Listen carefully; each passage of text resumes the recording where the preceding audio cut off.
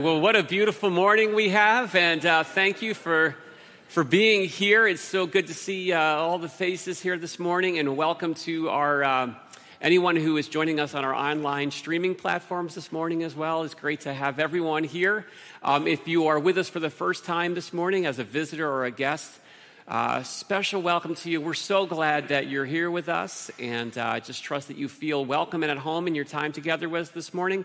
You should have got a bulletin on the way in. It's got some more information about who we are, what we're about, things that are going on in the weeks ahead. And if you'd like to fill out a connection card, we can connect with you and just give you any information that would be helpful. If there's any way we can minister to you or be praying for you, we would love the privilege of doing that. And so as we just continue on this morning, I just let you know that we kicked off our spring semester of life groups this past week. And so they have begun, and things seem to be going really well. And if you would like to connect with one of those and you're not currently, there is still time to jump into those. And you can fill out the Connect card and drop that off at the welcome desk on your way out, and someone will get in touch with you. So let's just pray together, and we're going to open up God's Word together this morning. So thank you, Lord, for this morning that you've given to us, and Lord, just for the chance to worship you and to praise you, and Lord, to just give you that honor and glory, Lord, that is due to you. You are so good, you are so awesome, you are so merciful, you are so loving. We thank you, Lord, that as we open up your word this morning, that your Holy Spirit is at work. And we pray that he would just open up our hearts. Lord, that what we come across, what we encounter, Lord, may you use it to just do that transforming work in our lives, Lord. Not just learning new information, but may we experience that heart transformation from the inside out that your Holy Spirit alone can do. So we pray to this end in Jesus' name, amen. Well, this morning, what I want to talk about is bad habits and how to break bad habits, how to apply God's power to breaking the bad habits in our lives. We all have some habits that probably are better off not having. We have to deal with this reality of destructive, sinful inclinations, and they get in the way of our lives, they get in the way of our relationships, and oftentimes we know that we need to break free of them. You know, they come in all kinds of shapes and sizes, whether it be an anger issue or a lust issue or a jealousy, arrogance, self-absorption, pride, substance abuse, you name it. The list can just go on and on and on. And oftentimes, these issues are very complex. They're multifaceted. They're challenging to wrestle through. And even when someone gets to the place where they want to change, the question is how? How do you change? And you may have noticed that these issues don't just go away, and they don't oftentimes disappear because you've placed your faith in Christ, right? Sometimes they do, but oftentimes there's a process to it, and there's still the reality of having to deal with these. And again, the question becomes how? How do we, who even with new life in Christ, how do we deal with some of the old drives, those desires, those destructive kinds of habits, and break free from them? What's the strategy? A lot of different strategies can be applied. Some will choose a denial strategy. You know, let's just kind of smile and hide that habit and just pretend like everything's okay. Everything's good. Nothing to see here. I'm fine. You're fine. Everybody's fine. Now, can we change the subject and talk about something else real quick, right? And oftentimes, the subject gets changed from what's wrong with me to what's wrong with everybody else and everything else around the world, in which case you can know that your problem is a critical spirit. and you're the only one who doesn't know it, possibly. Believe me, I've been there before, so I'm speaking from experience. Others will swing in an opposite direction. And there's this willingness to talk about everything, just lay it all out there, but without any kind of expectation of ever actually dealing with the issues, right? Just, I'm going to open it up, I'm going to spill it all out. Here's all the areas that I'm struggling with. And the honesty is admirable, but without a plan to deal with it, the years just go on with that same struggle remaining, that same old issue, and it turns into a life identifying, an identifying mark of their lives. One other option that I've come across is strategy of just, who cares? What's the big deal? Do we really have to make that big an issue over these things? Because after all, isn't God gracious, right? And if God is gracious and we have the promise of his forgiveness, then why am I going to get bent all out of shape about trying to change something that's going to take a lot of effort and intentionality? Because the grace of God is going to wipe it all clean anyway. So let's just live the way we want and do the things that we want to do. In Romans chapter 6, it's actually written to address people who were kind of thinking through that last strategy. They were taking a who cares kind of approach to the issues, to the habits in their lives. So if you have a Bible, I invite you to open it up there. It'll also be right behind me on the screen. And the Apostle Paul here lays out a game plan for how those who have new life in Christ can deal with those old stubborn habits that reside and remain in our lives. So let me read. I'm going to start in verse 1 and read the first 10 verses.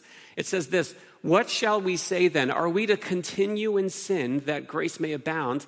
By no means. How can we who died to sin still live in it? Do you not know that all of us who have been baptized into Christ Jesus were baptized into his death? We were therefore buried with him by baptism into death, in order that just as Christ was raised from the dead by the glory of the Father, we too might walk in newness of life. For if we've been united with him in a death like his, we shall certainly be united with him in a resurrection like his. We know that our old self was crucified with him in order that the body of sin might be brought to nothing, so that we would no longer be enslaved to sin. For one who has died has been set free from sin. Now, if we have died with Christ, we believe that we will also live with him.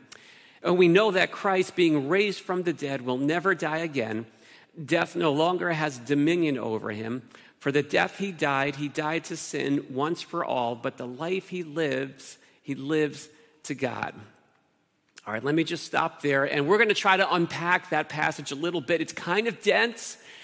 There's a lot of deep theological truths that I'm hoping we can make incredibly and intensely practical, because this is life-transforming information. It highlights three realities. These are realities that apply to every redeemed child of God. And maybe you notice that in these 10 verses I just read, there's not a single instruction for us to actually do anything. There's no commands, because breaking bad habits doesn't start with doing, it starts with knowing. 3 times, actually, Paul talks about knowing, about being aware of these critical realities. And so this is a case where knowledge really is power. Knowing who you are in Christ is critical to breaking those bad habits. Because the reality is, here's the reality: once your life gets connected to Christ, what this passage is telling us is that you are no longer who you used to be. Something on the wholesale level of your identity has changed.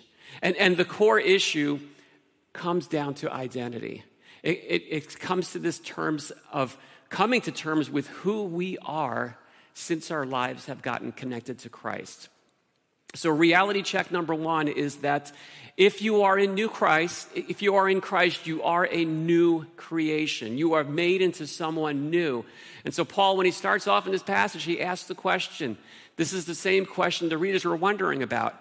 If God's grace is so great, then why don't we just go on living a life of sin so that grace could abound?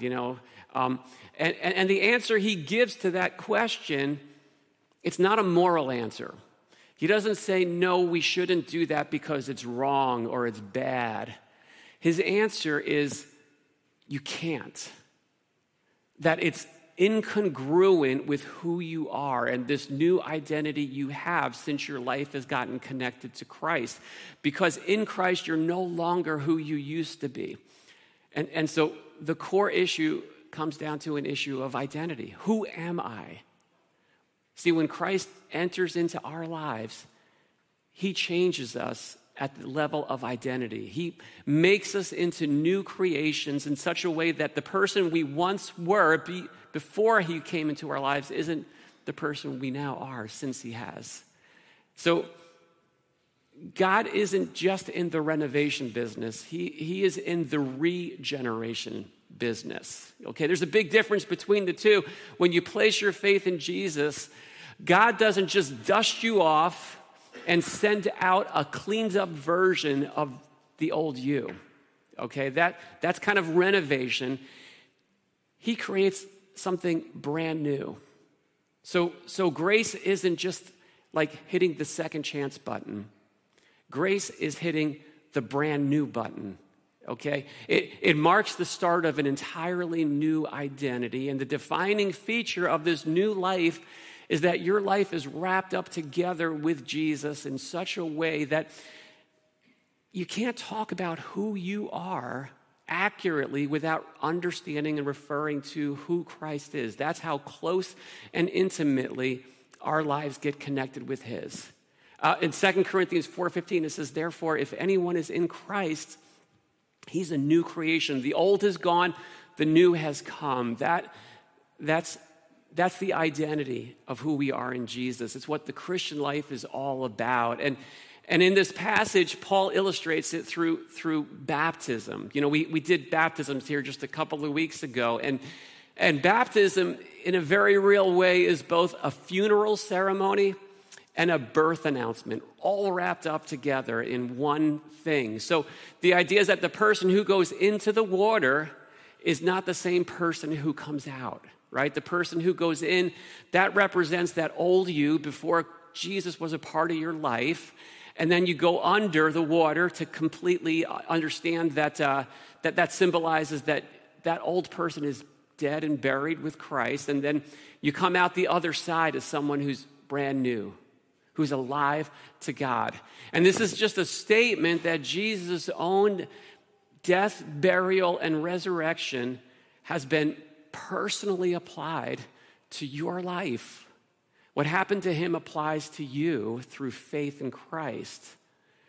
And so think of the metamorphosis of a caterpillar to a butterfly, right? A caterpillar is this long, smushy, slow, fuzzy kind of thing that just shuffles along with his legs on the ground.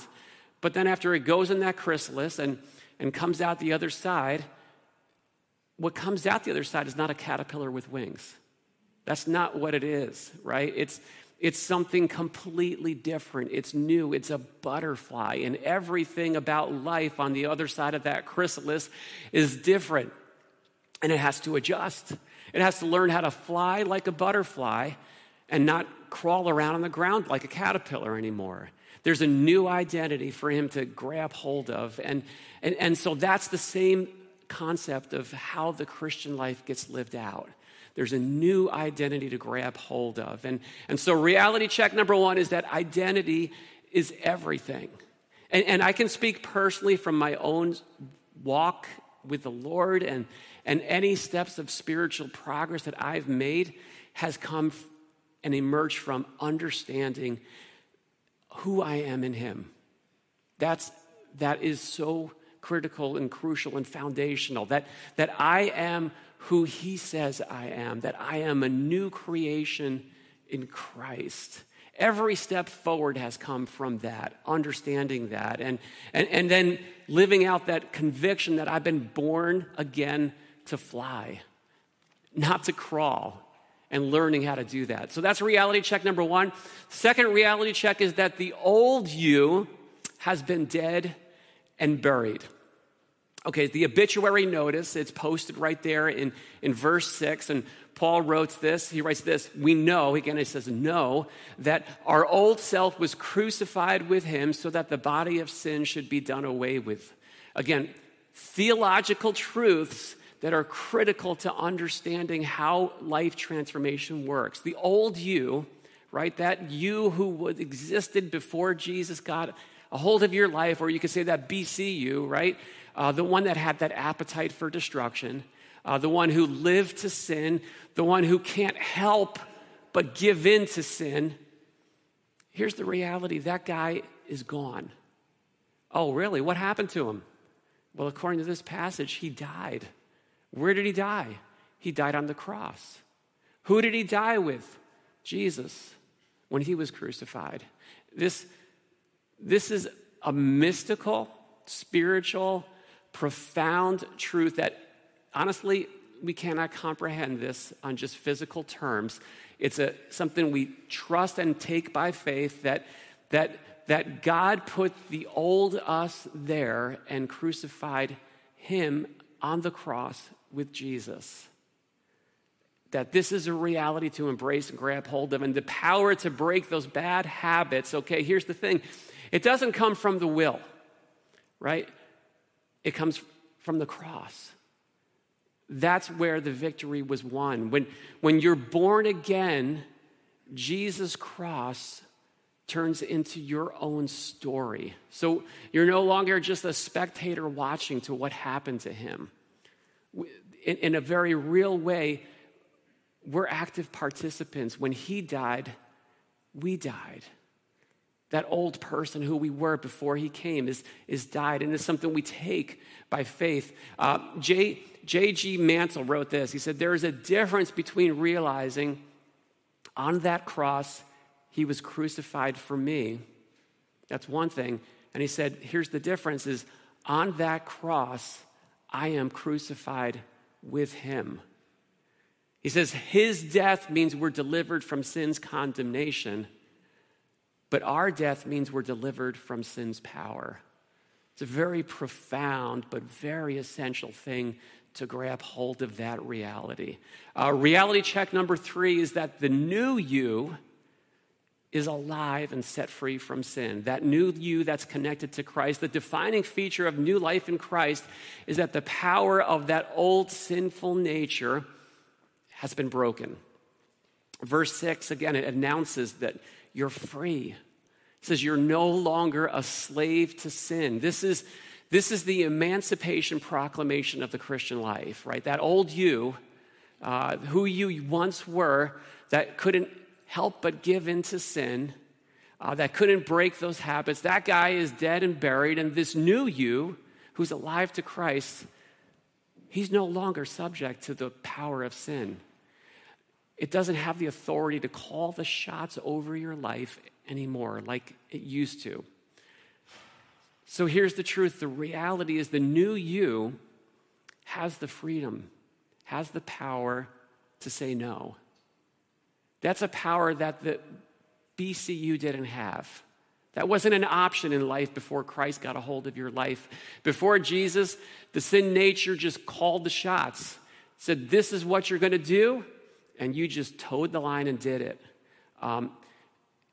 But here's what gets to the crux of the challenge. This is the challenge of the Christian life, is that with the new you, there is still the reality of that old fleshly self acting as if he's in charge, even though he's not. It's what we call the flesh. The old you is shouting and squawking. This is what you need to do. I'm demanding that you do this.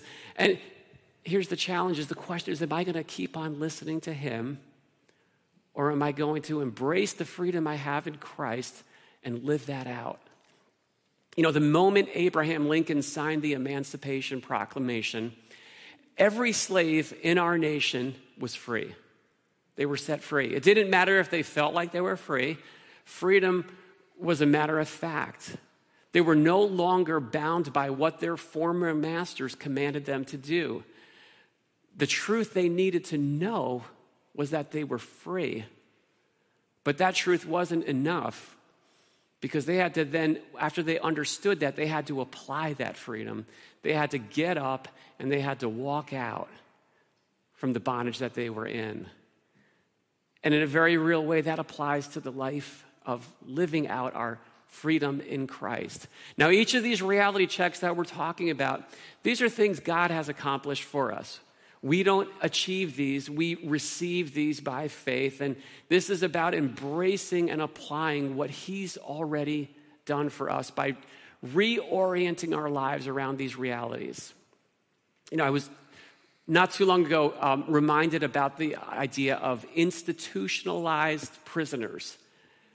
That's a term that's used to describe prisoners who have spent so much time behind bars that they don't know any other way of life.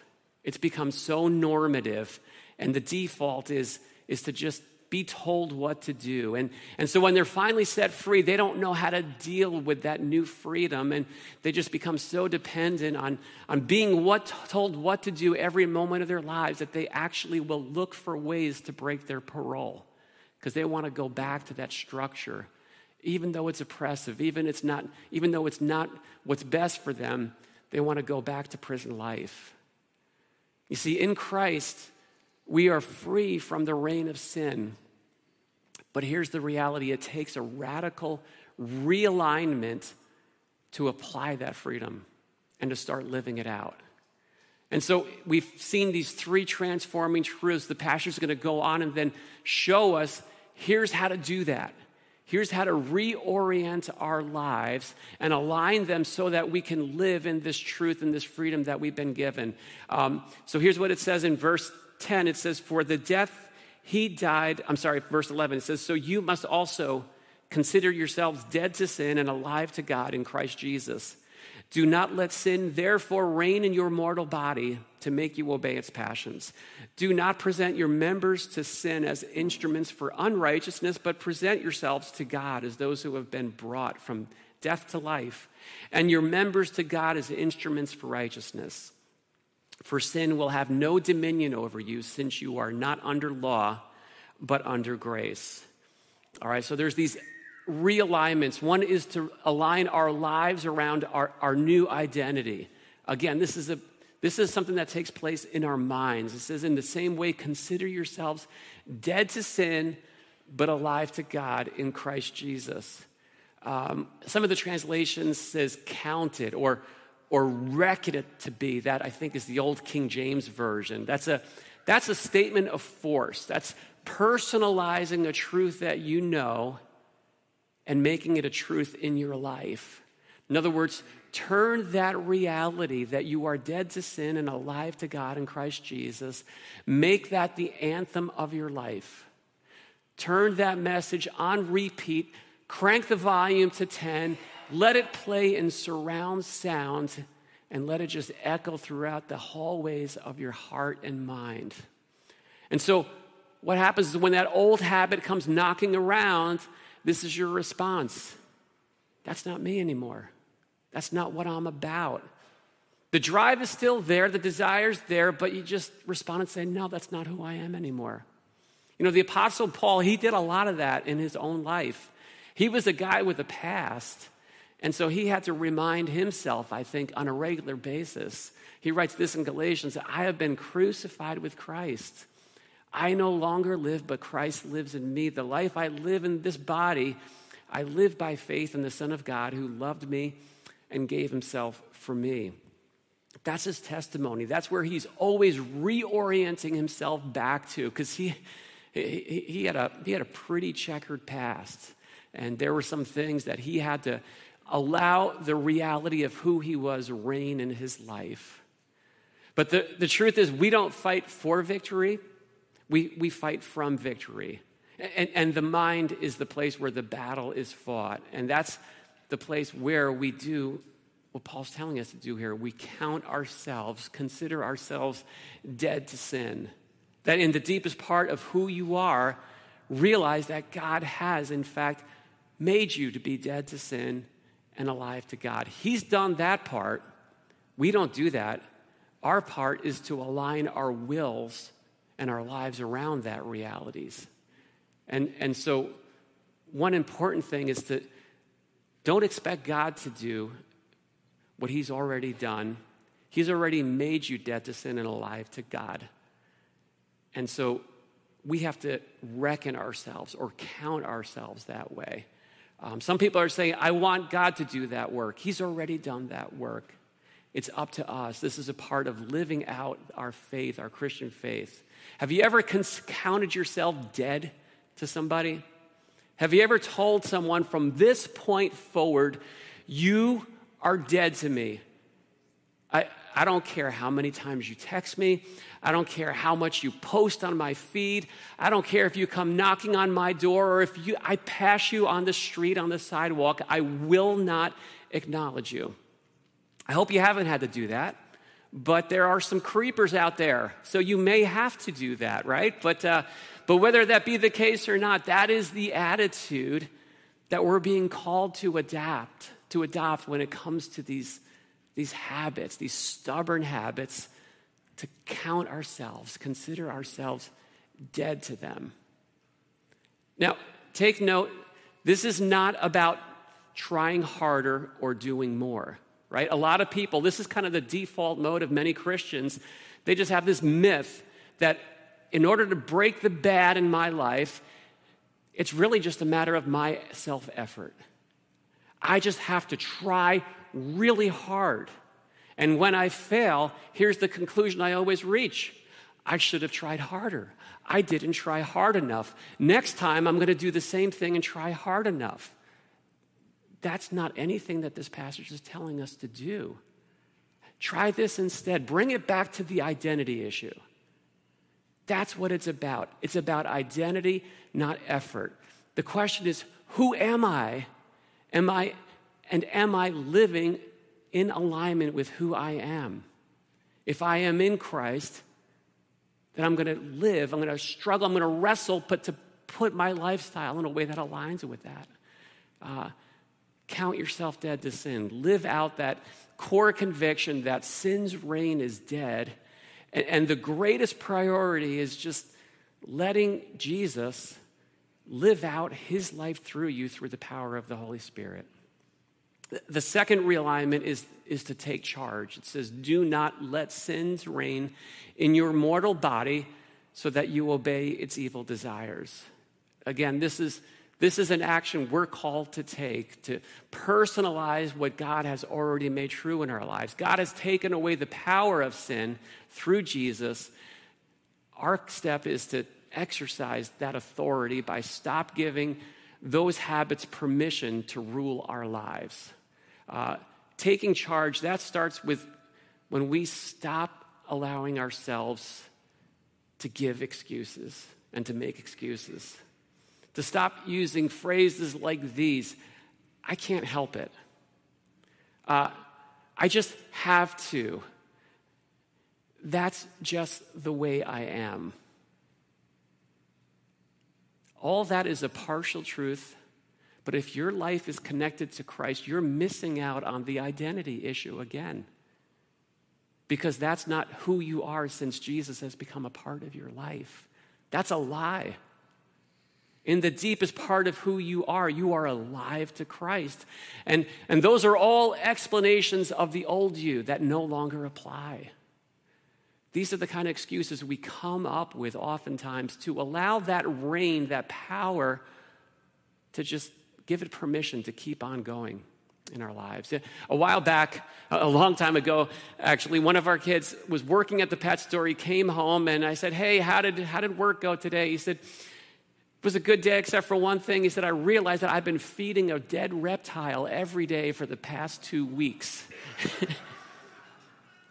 And sometimes that's exactly what we do, right? We keep feeding that old flesh, even though that old man is already dead, but we just keep on feeding it.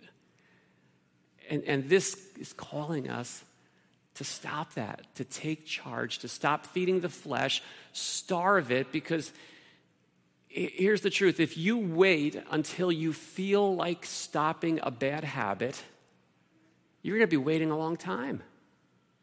Because that feeling isn't going to trump the push of that desire, of that habit to keep on pulling you in its direction.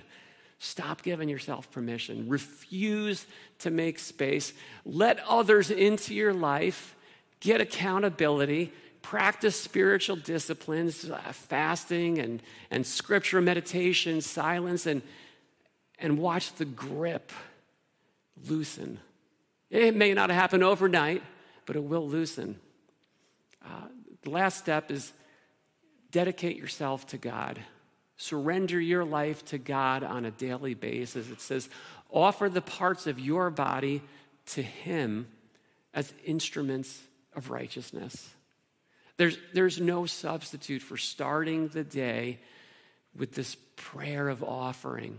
Lord, this day is yours, and this life is yours. This life is wide open to be used by you without reservation for whatever agenda you have in mind for me. And it's that life that gets busy doing the things of God, and it allows the reign of God to take shape in their lives. This is what the new you has been created to do. And so grab hold of God's good purposes for your life. Because if you don't know this, it's a lot harder to break a bad habit in and of itself than it is to replace a bad habit with a better one. You see, at the end of the day, our lives are going to be dedicated to something. The point is to dedicate them to the right thing, to the things of God. At the end of the day, our lives are all going to be mastered by something. We simply get the option of choosing who our master will be. And this passage makes clear it's either going to be sin or our Savior, right? Maybe for you, this is the morning when it's past time to rededicate your life to God, to lay it all out to Him anew and say, I'm yours, Lord. Take my life and let it be consecrated, set apart to Thee. God answers that prayer. He fills up hearts that are surrendered to Him with His own heart, with His own desires. And that's something we all need on a daily basis. The issue is ultimately one of identity. And that's the main point I want to leave you with. If you have new life in Christ, your life is wrapped up with His. And that is not meant to be some kind of classroom, textbook, theological abstraction. That truth is meant to sink into the deepest part of our lives and set the tone for everything. See, the bad habits, they have to go. Not just because they're bad, but because they're not who you are. And God's people, God's redeemed people, we have this resource for resolving these destructive issues in our lives that, frankly, the unbelieving world doesn't have access to. Right? There is no new man and old man. There's just that one that is given over and dominated by that sinful nature. And this new identity that we have it takes us a lot deeper than just try harder. It takes us a lot further than just all you got to do is believe yourself. It gives us the ability to go beyond just, so what, I'm not going to sweat it. Here's the question Paul starts this passage with. How can we who are dead to sin keep on living in it? How? It's the ultimate contradiction, but it's one that we're all familiar with. And so the whole point of the Christian life, the whole point of living out this life in Christ and growing into it is using the resources of who we are to bring these two things into congruity. Who God through Jesus has made us to be, and how our lives slowly but surely reflect that reality. And there's no greater need in our lives than for us to do that. There's no greater need in our families than for our families to see that happening and taking shape in our lives. There's no greater need in our neighborhoods and our places of work than to see God's people not just being the hypocrites, not just being the ones who are pointing out everything that's going wrong with the world and everyone else and government and politics, but to see that the place is in my own heart. And all of that stuff that is in the process of being transformed and watching that take shape over the course of maybe a lifetime. That's good. That's worth going after. And we have the resources to do that. If you do not have new life in Christ, if you are here and you're just kicking the tires and you're really interested, but you're not crossed that line of faith, what I will tell you is that everything that I've spoken about this morning, it doesn't apply to you because this new life in Christ is, as I said, it's received, not achieved. Right? And so apart from Christ, all we have is just, you know what, I'm just going to give it my best. I'm going to give it, the best shot that I've got. But it looks completely different when you've opened up your heart and made space for the living God, the Savior who died for you, the one who rose again, who promised that he would come and reside in our hearts, that he would change us from the inside out. And we learn how to cooperate with the agenda that he has for us. And so I would close this morning by just inviting you, if you have not opened up your heart to him, that's the step to take. And watch his Holy Spirit start to do some rearranging in the living room of your heart. And I'd love to talk to you more about that. We have a prayer room that's opened after this service is over, and I'd love to have some people just come alongside and just explain a little bit more about that and pray with you as you're continuing to take the next step in your journey of faith. So let's pray together.